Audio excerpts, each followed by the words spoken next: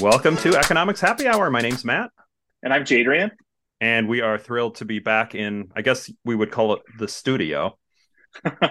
Unlike being live, although our live ones were fun. I hope everybody enjoyed those. But we are back to normal. This is going to likely be released in October, but it's still somewhat early in our semester. So how is life back on the Virginia Tech campus? So I think when we met last time, we were in Cincinnati, gearing up for the semester. So I think both of us were. I'm going to speak for you. I don't know. I assume that we were both very nervous and anxious, and usually the weeks leading up to the semester are stressful.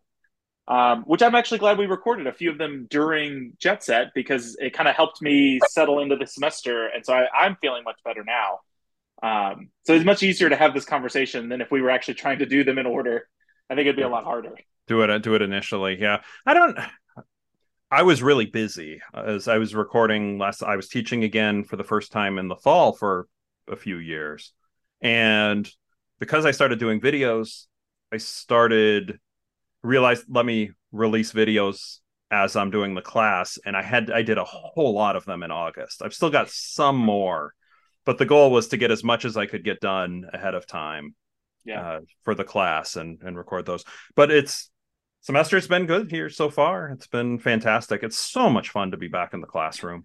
And this is the first full class I normally teach that's been normal since spring of 2019. Ooh.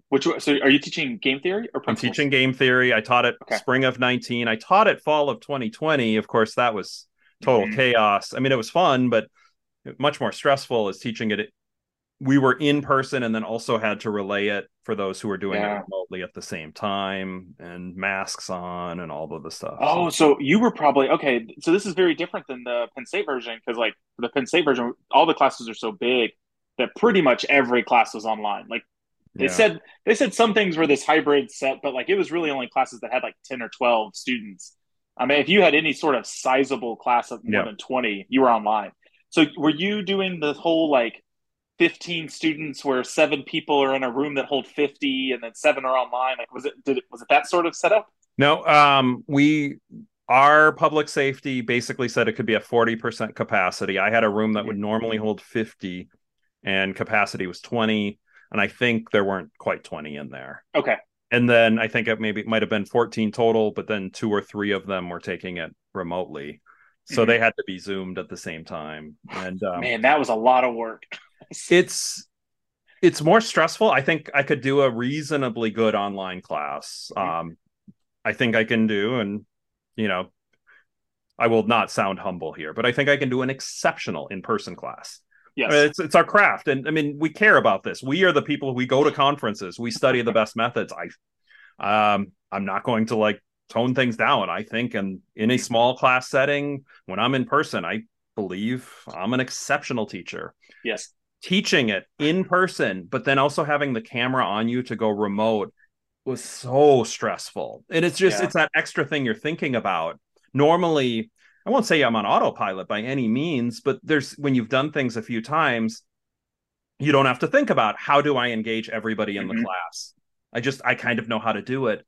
You always had to think, oh, am I engaging the online people enough? What about the in-class? What's the mix? Do they hear me? Is the mic working? All that. It was stressful, but it was, we did what we had to do. And you were remote in 2020. So we were 2020 to 2021, that first year, I was fully remote. I say most of Penn State was fully remote, which was actually not that bad, right? I think same thing. I think I'm a very good teacher in person. I think I'm captivating. Doing it fully remote, I could channel all of my energy into this sort of online delivery. So I did mine as like webinars. So it was more like you were kind of logging into a live stream of me teaching. But I think it was really engaging. Yep. My worst semester I've ever had teaching was fall 2021, where it was the hybrid version. But we were doing this weird sort of 80% capacity, but like for those of you who don't, so some people know this from listening, some people don't. I teach classes at the time. I had 700 students, so it was one of those like 500 people could enroll in the course, but I had to offer both in person and online. And so you're getting these weird 700 person rooms with 200 people in it. Yeah. So imagine a movie theater I'm very not even a movie theater. That's actually I need bigger, right? Like imagine a Yeah. small musical theater. Yeah. Well, Um, actually, 700 is, yeah, there are many Broadway houses that are like 500 or 600 or right. so. So it was right, like you said, it was hard to get those. Like are the 200 people online? Can they hear me? Can is the microphone Yeah. working? Is it recording? What's the lag? And I mean, I had so many issues because it was just it's really hard to do both. It's hard to make sure that people in class are kind of engaged, especially when it's 200 people in a 700-person room. Struggled. Yeah. I struggled so bad. Yeah. Yeah. That was stressful. And I guess we're talking about struggles and we're not having a beer yet. So like we've overlooked something. Well, I So guess this actually, this works actually with our topic for today too. So I think this came up during the pandemic. So I think we had a nice tie-in without realizing it. yeah. Yeah. So what are you I think drinking, Matt? I will, in honor, I might have had this on before. I can't remember, but in honor of your home state. Oh, that one's so good. That Uh, is that is one of my favorite Shiner varieties. so for those listening, which the vast majority are listening, it's a Shiner sea salt and lime.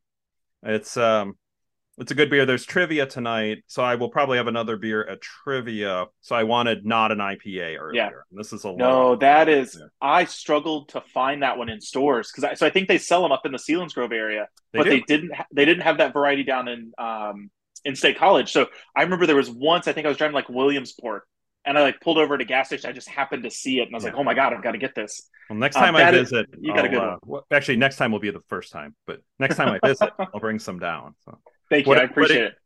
and I am drinking. Our family went to Hard Rock Cafe in New Orleans, so I have a mug this time. So Nice. I am drinking a repeat, which means I'm gonna need your help saying this again. So we are recording this early September, so I'm still counting. Narragansett. It's Narragansett, yeah. It's early September, which means it's still summer. It's still hot enough to be summer, so I am drinking the Narragansett Shandy beer, mostly because I got to clean out the fridge. So we're There we working go. through some of the back of the fridge beers. Yeah, yeah. No, I know the struggle is real, right? These are first world problems, as you would say. Well, we're both similar, right? You have the salt and lime. We both have this sort of lemon Yeah, lime mixed together. I'm going with my VT Science silicone mug. Is what I picked out that's of the cool. cabinet. Well, Cheers, Matt. cheers. So speaking of struggles, right? I mean, Jadrian's struggling. We've got to figure out um, cleaning the beer out of the fridge. Almost the same level as our topic today. Well, it's not. I mean, Yeah, it's designed to address the struggle. And in a previous episode, we talked about school vouchers, where I had thought a lot more about it, and I had taught school vouchers. And you had some thoughts on it, but kind of more newly formed. Yep. We're going to flip it a little bit, not 100% flip, to talk about something you have taught in class, and I followed, but I have not taught this, and that is universal basic income. Yes. So I'll let you go ahead with the definition first, Jadrian.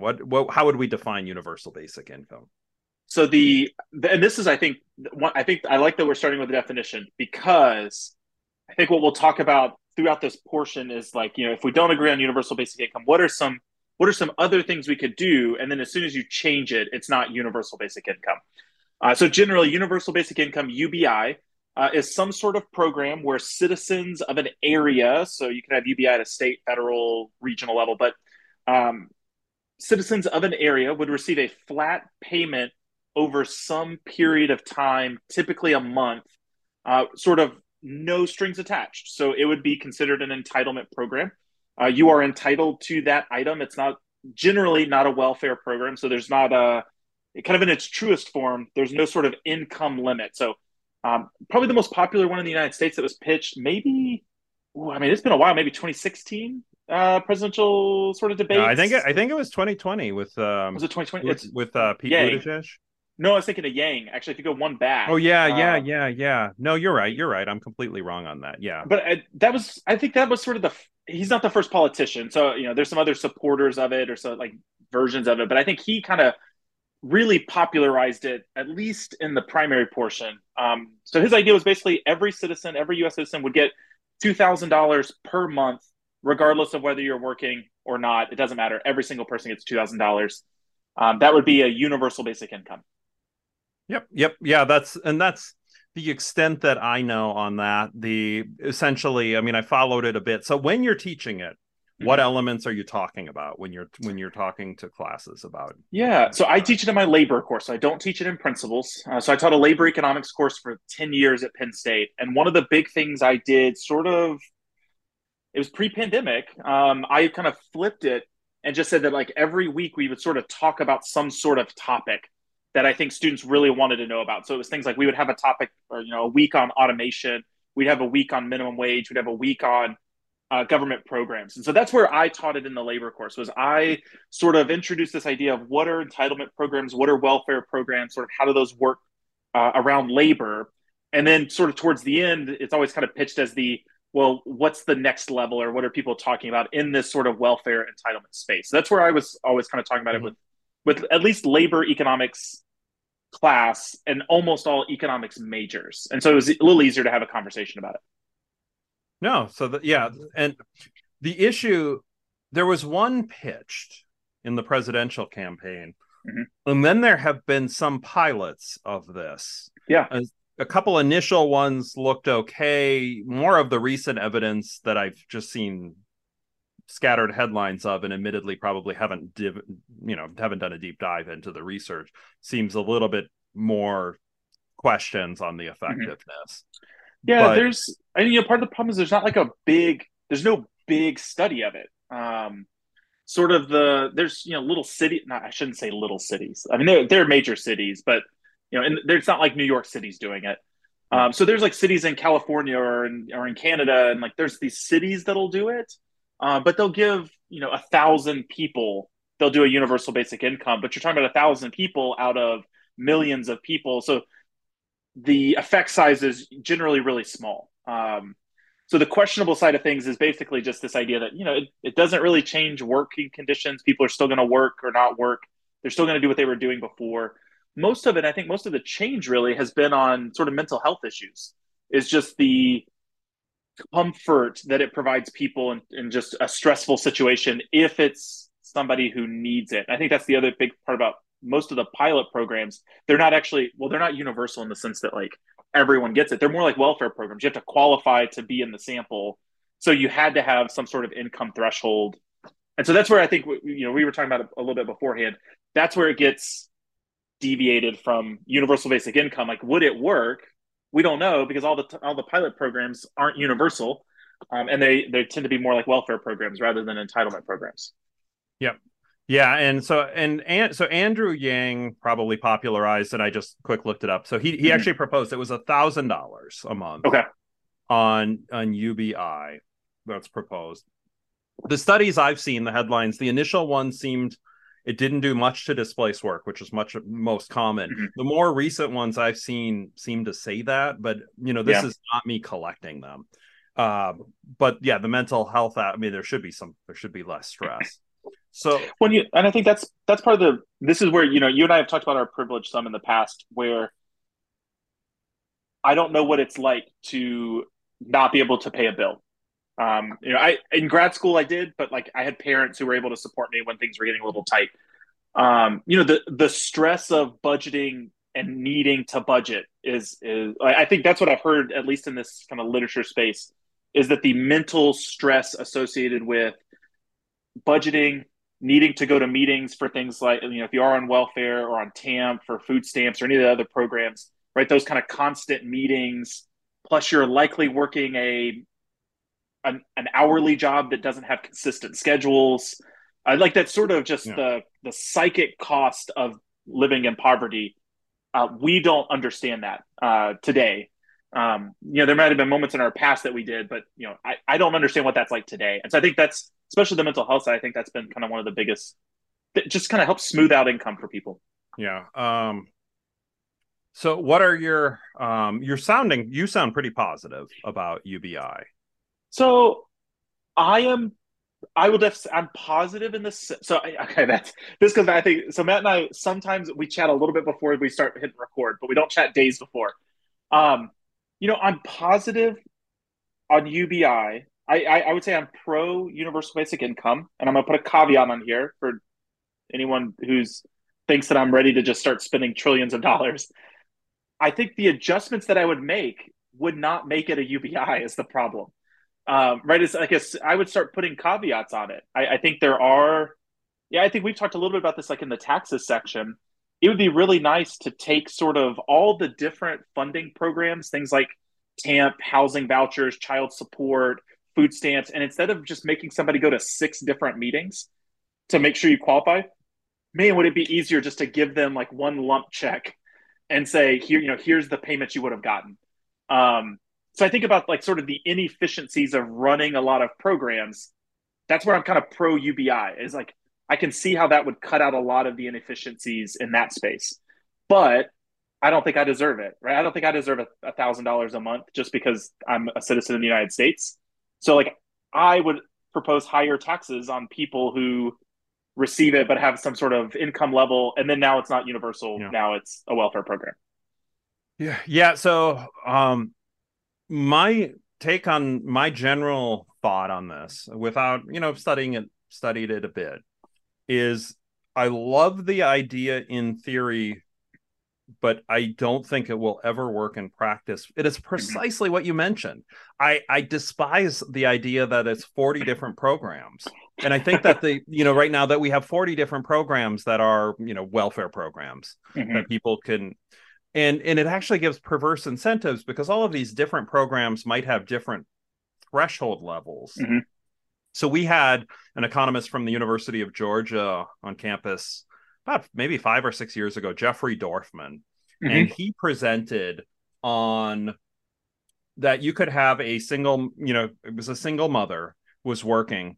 If she was making under $31,000 a year, there was this level of benefits that was coming in. But once she crossed 31,000, her income dropped. Her overall, the total amount coming in between income and government benefits dropped. And she would not get back to the same level until making over $70,000 a year.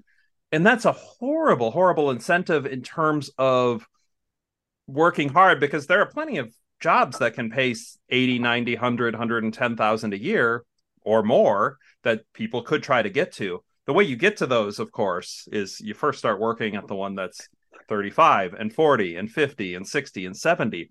But there's zero incentives to do that. And it's essentially holding people back. I would love a UBI if it replaced everything else. Right. But then this goes back to what I was saying, right? But then it's not a universal basic income. We basically have another welfare program, right? Where it's, there's some sort of income threshold that you only get it under certain amounts. And I think that takes away the universal part of universal basic income. Yeah. We basically have a basic income program. Yeah, I'd be okay with a universal basic, but you're getting rid of all the other stuff. And it's just saying, okay, here's, this isn't much, but hey, everybody, it's 12,000 per individual. You can figure out, you're able to, hey, we're not saying you're living the high life, but you're going to be able to find a place to put something. You'll be able to have clothes, food, and have some place to have some shelter. And it's not much, but you'll always be able to live. But then taking all the other stuff away. Have you read the book Financial Diaries by I want to say it's Jonathan Murdoch? I don't believe I have. Oh my God, it's fascinating. So this is actually exactly what you just said, this idea, right? Like you will have that there's income coming every month. So Financial Diaries, I assigned it as a reading actually to my labor course before I switched to this topics method. It's a program that he worked with and other people of just like getting people to record their income and what they're spending money on, how much money is coming in. So it's this sort of incomes, earnings, savings, all that sort of stuff. And then they link it up with things like financial records from JP Morgan, stuff like that. And I think it goes back to what I was saying earlier. I didn't fully appreciate how much people's income fluctuates month to month. Even if you have sort of a steady job, you might we're very lucky that we have salary. So I know every 2 weeks my paycheck's gonna be the exact same every single time. Sure. But even people who are working sort of hourly jobs that are full-time, you might be working hourly full-time, but some weeks you work 45, some weeks you're working 38, like you're averaging full-time. and he sort of shows this like this just up and down stuff of people's income, and sort of talks about these dips and peaks. I think is what he calls them Sure. in the book. And I just never, right? You never sort of process this, and he talks about one of the really popular. I guess we can throw in another econ term. Is consumption smoothing. The Yep. what's the income? There's actually a phrase for it. Something Um, hypothesis, yeah, what lifetime income come hypothesis or something. hypothesis? Where this is Um, I again, consumption smoothing is pretty good though. Matt and I are not macroeconomists. So No. if you are a macroeconomist, we apologize for us trying to talk about this. But one of the things he talks about in that section is essentially this idea that like we teach students, you make money, save when you make a lot, spend when you don't have as much. And the idea is you consume, you spread out your consumption.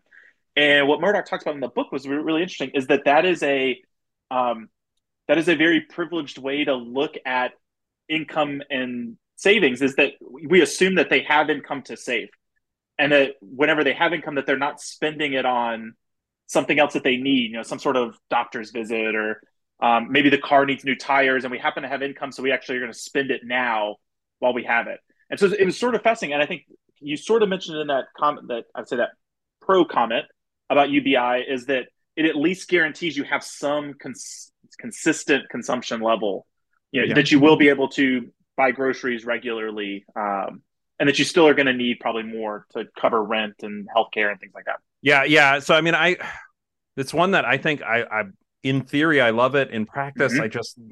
I think it's another program that would be tacked on. I can't fathom that we're going to be getting rid of all of the other programs that there Yeah. are, but it would be so much more efficient for Mm-hmm. society, and it really trusts people a lot more Yeah. to give funding instead of giving, oh, here's your energy assistance and Here's here's your your housing. Here's your here's housing. your the food stamps or EB, Well, so I'm actually glad you said it in terms of a trust and freedom part. So I present this. This is one of my. I have a panel of three people that I say, who are supporters of universal basic income, and I put up these three people's faces, and I say, you would normally not have these three people on a slide together in some sort of different ways. And so actually, there's four, but I put the fourth person before. So the first person, there's a cool quote from Thomas Paine on redistribution. So it's not his common sense one; it's the one before okay, from his agrarian justice, yeah, and it basically says, if you think back to farmer, those of you listening, right, think back to farmers of the colonial times. His argument was basically, the government gave out all this land to people, but kind of roundabout way, a farmer puts work in and then takes away from the land, but that land didn't actually belong to someone. Like it's sort of the kind of a roundabout way of saying like somewhere somebody was handed something and then was able to profit off of that through their hard work and entrepreneurship and innovation and things like that. And so one of the arguments he kind of proposes is that a part of that, not all of it, but a part of it should also be given collectively because we're all on this earth together. So he's got a cool quote that kind of goes along with it. But the other three, Martin Luther King Jr., Richard Nixon, and Hayek are okay, the three faces that I have up there, yeah. that are sort of, I think Nixon was part of the negative income or negative tax. Well, I know Milton Friedman was big on like negative Yeah. income tax, Which is as sort being of the in better that same program. space. Yeah, Yeah. yeah. So and I think you could be like, I'm pretty libertarian. I think Mm-hmm. it's much more libertarian, like to do it this way. Then, I mean, you could argue over how big it should be, Right.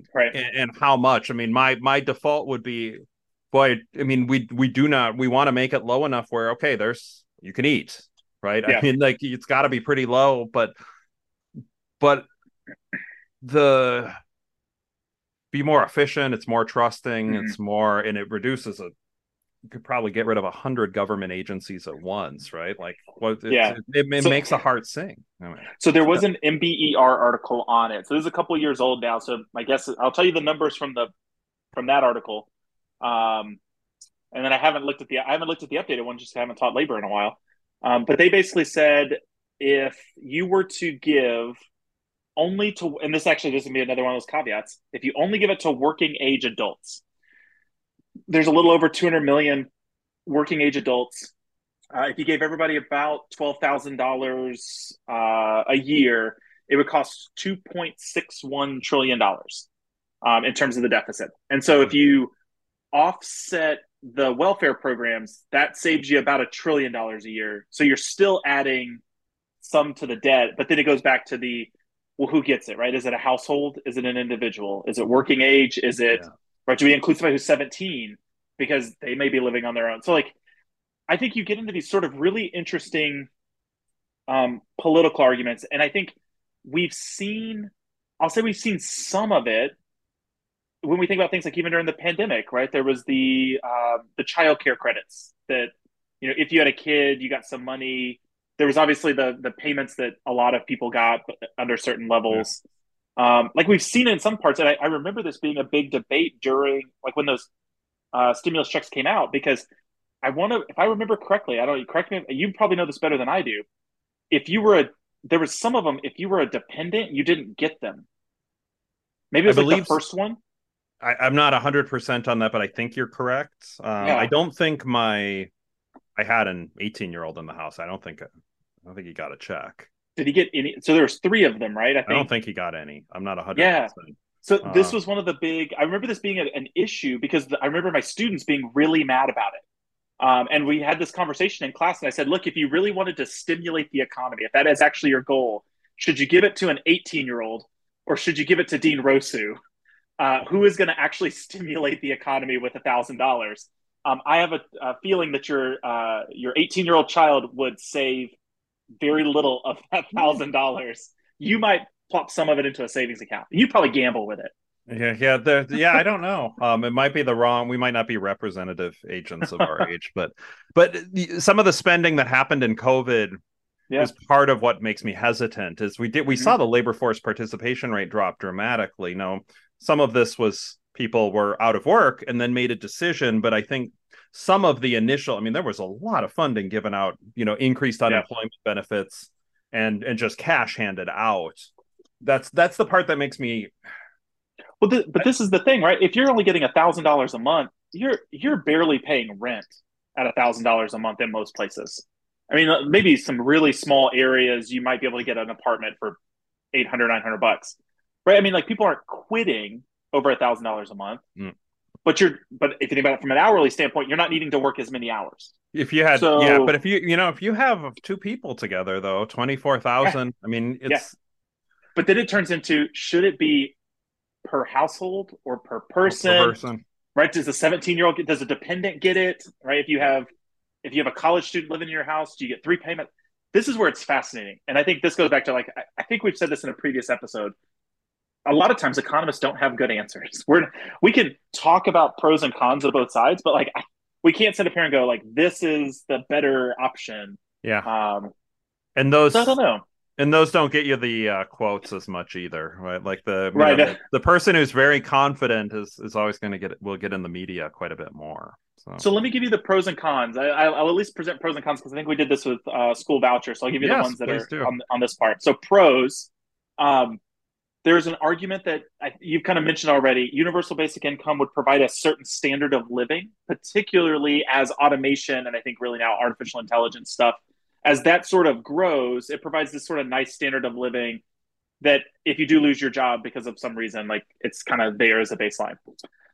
We talked about it kind of on the opening part of it, is that generally most UBI programs show some sort of mental health gains, happiness gains, sort of less stress, which we would think hypothetically, right, would improve, would pass down, sprinkle down to kids being better fed, maybe probably working more under that scenario.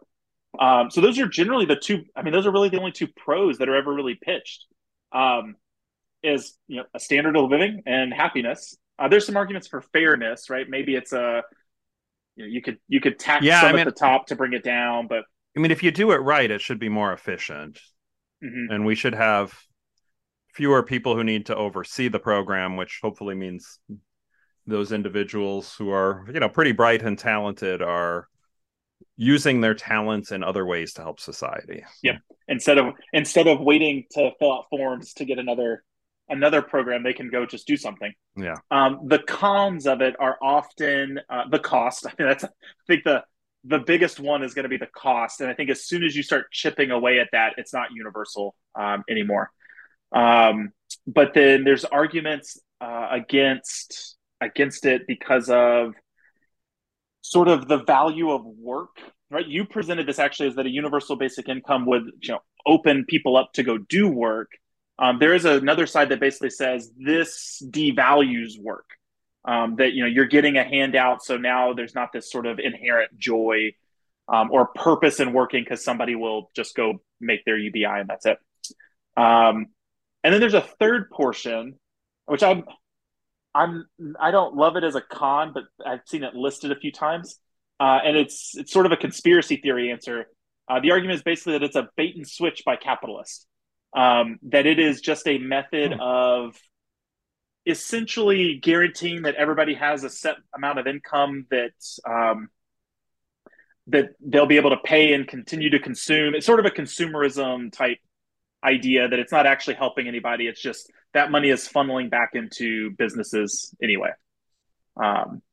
Which, I think it's a little on the list. I put it as third on that one, but yeah, I would say those are generally the cons of it. Okay. Yeah. No, that's it seems good pro and con balance on this. So before anything else on UBI before we get to pop culture, which we had mentioned ahead of time could be a real struggle for us to figure out related to this. I'm gonna steal the book as my pop culture since I thought about it right in the middle. Go ahead. That gives me more time. Well, so I'd say there's some, I don't know if this is pop culture or not. There's some fun examples of UBI happening. I think every couple months, I think there's some city or country that does it. But there are popular examples. So the Alaska Permanent Fund is sort of a fun example. So if you're a resident of Alaska, the state's oil revenues get redistributed back to people who live in Alaska. It's super small. It's, I think I have my little chart. This data only goes from 2016, so you can tell how old this is. At least up until 2016, the largest payout was like $2,000 for the year. So it's super, super small. There is a story about a village in Kenya that got universal basic income. I think some big funder was basically giving out $22 a month is how much they were giving each of the people there. It was a 12-year program, but again, it's relative. I don't want to say. I mean, it's large to them, but small to us. It was basically enough, sort of like you were saying. It hits basic necessities, so they were able to pay for school supplies, for books for their kids, sort of that kind of base level stuff. And then there's just a bunch of stuff around other cities and stuff. But those are the two that are sort of the fun ones to talk about. Yeah. I don't have, I mean, it's tough. I was trying to think through, are there, can I find a song? Can I find a movie clip that exactly hits? I mean, hitting universal basic income is a little bit difficult.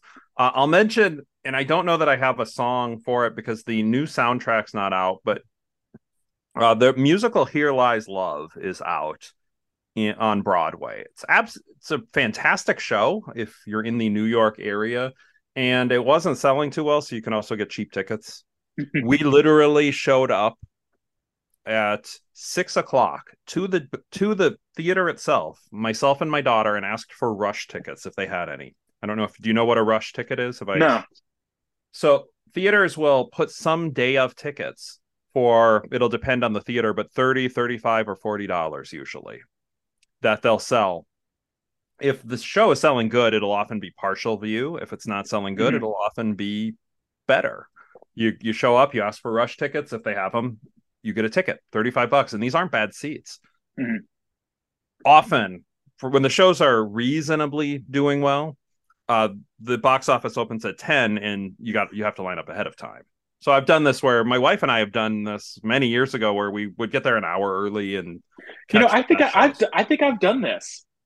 This sounds familiar. I just didn't know they were called rush tickets. Yeah, yep. So it's, and we several times. One time with my kids, we went at 6 a.m. The tickets were $200 each. We show up at 6 a.m. and we got $35 tickets for all 5 of us. And it was a bit of an experience. At 6 a.m, they were both in high school at the time. It was the older two, and I mean, how often do you do that in a life? Well, for us, it was one time, right? I mean, it's kind of fun.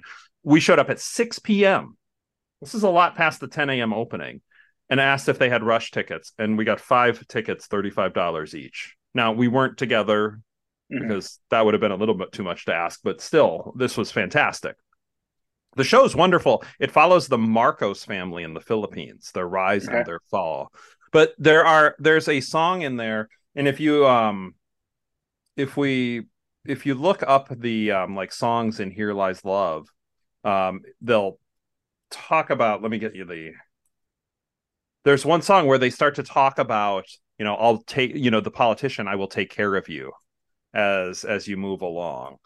The problem is the songs that are on the Broadway version and the songs that are in the earlier version that have the soundtrack aren't always the same. So I'm telling you a song that might be tough to find online. We can find it. Well, you're going to have to find it, not me. Well, the song is "You Will Be Taken Care Of" is the title.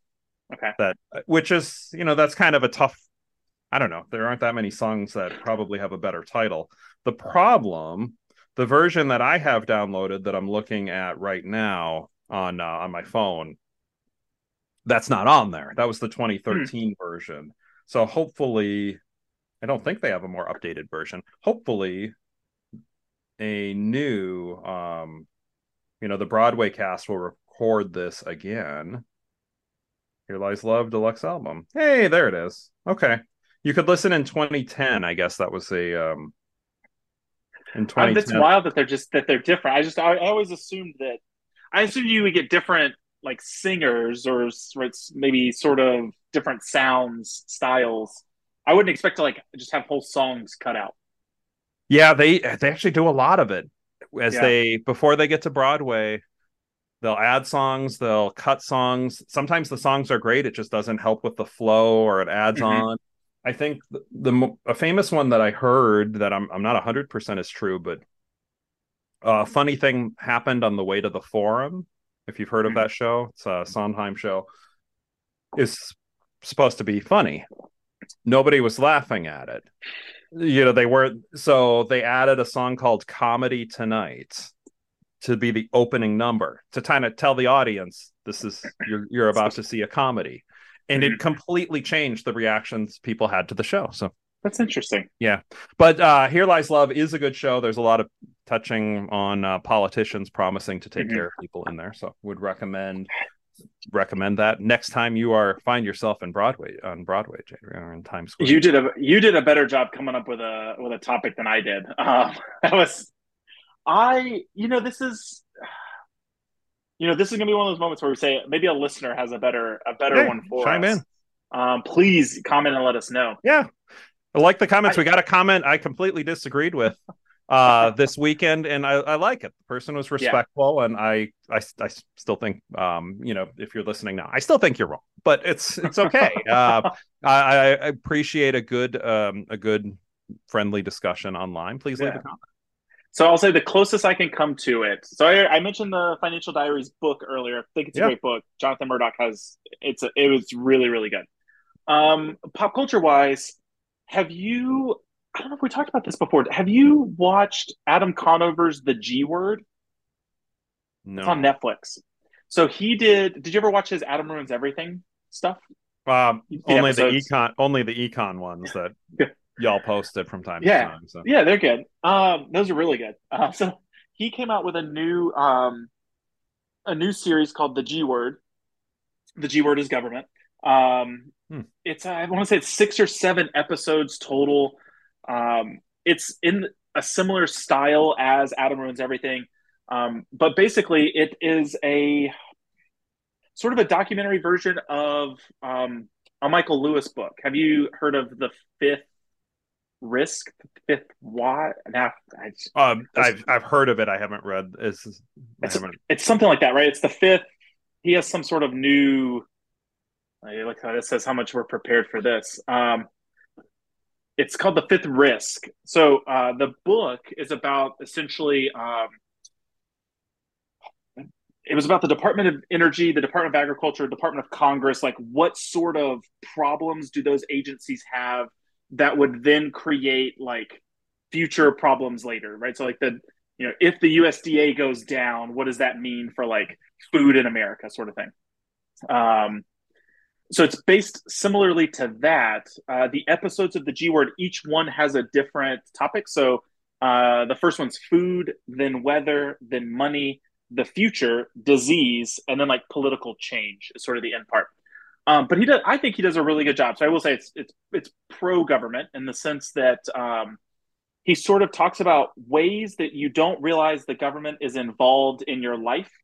So I'll give you the weather example because I think the weather one's super fascinating. I think a lot of us use the Weather Channel, AccuWeather.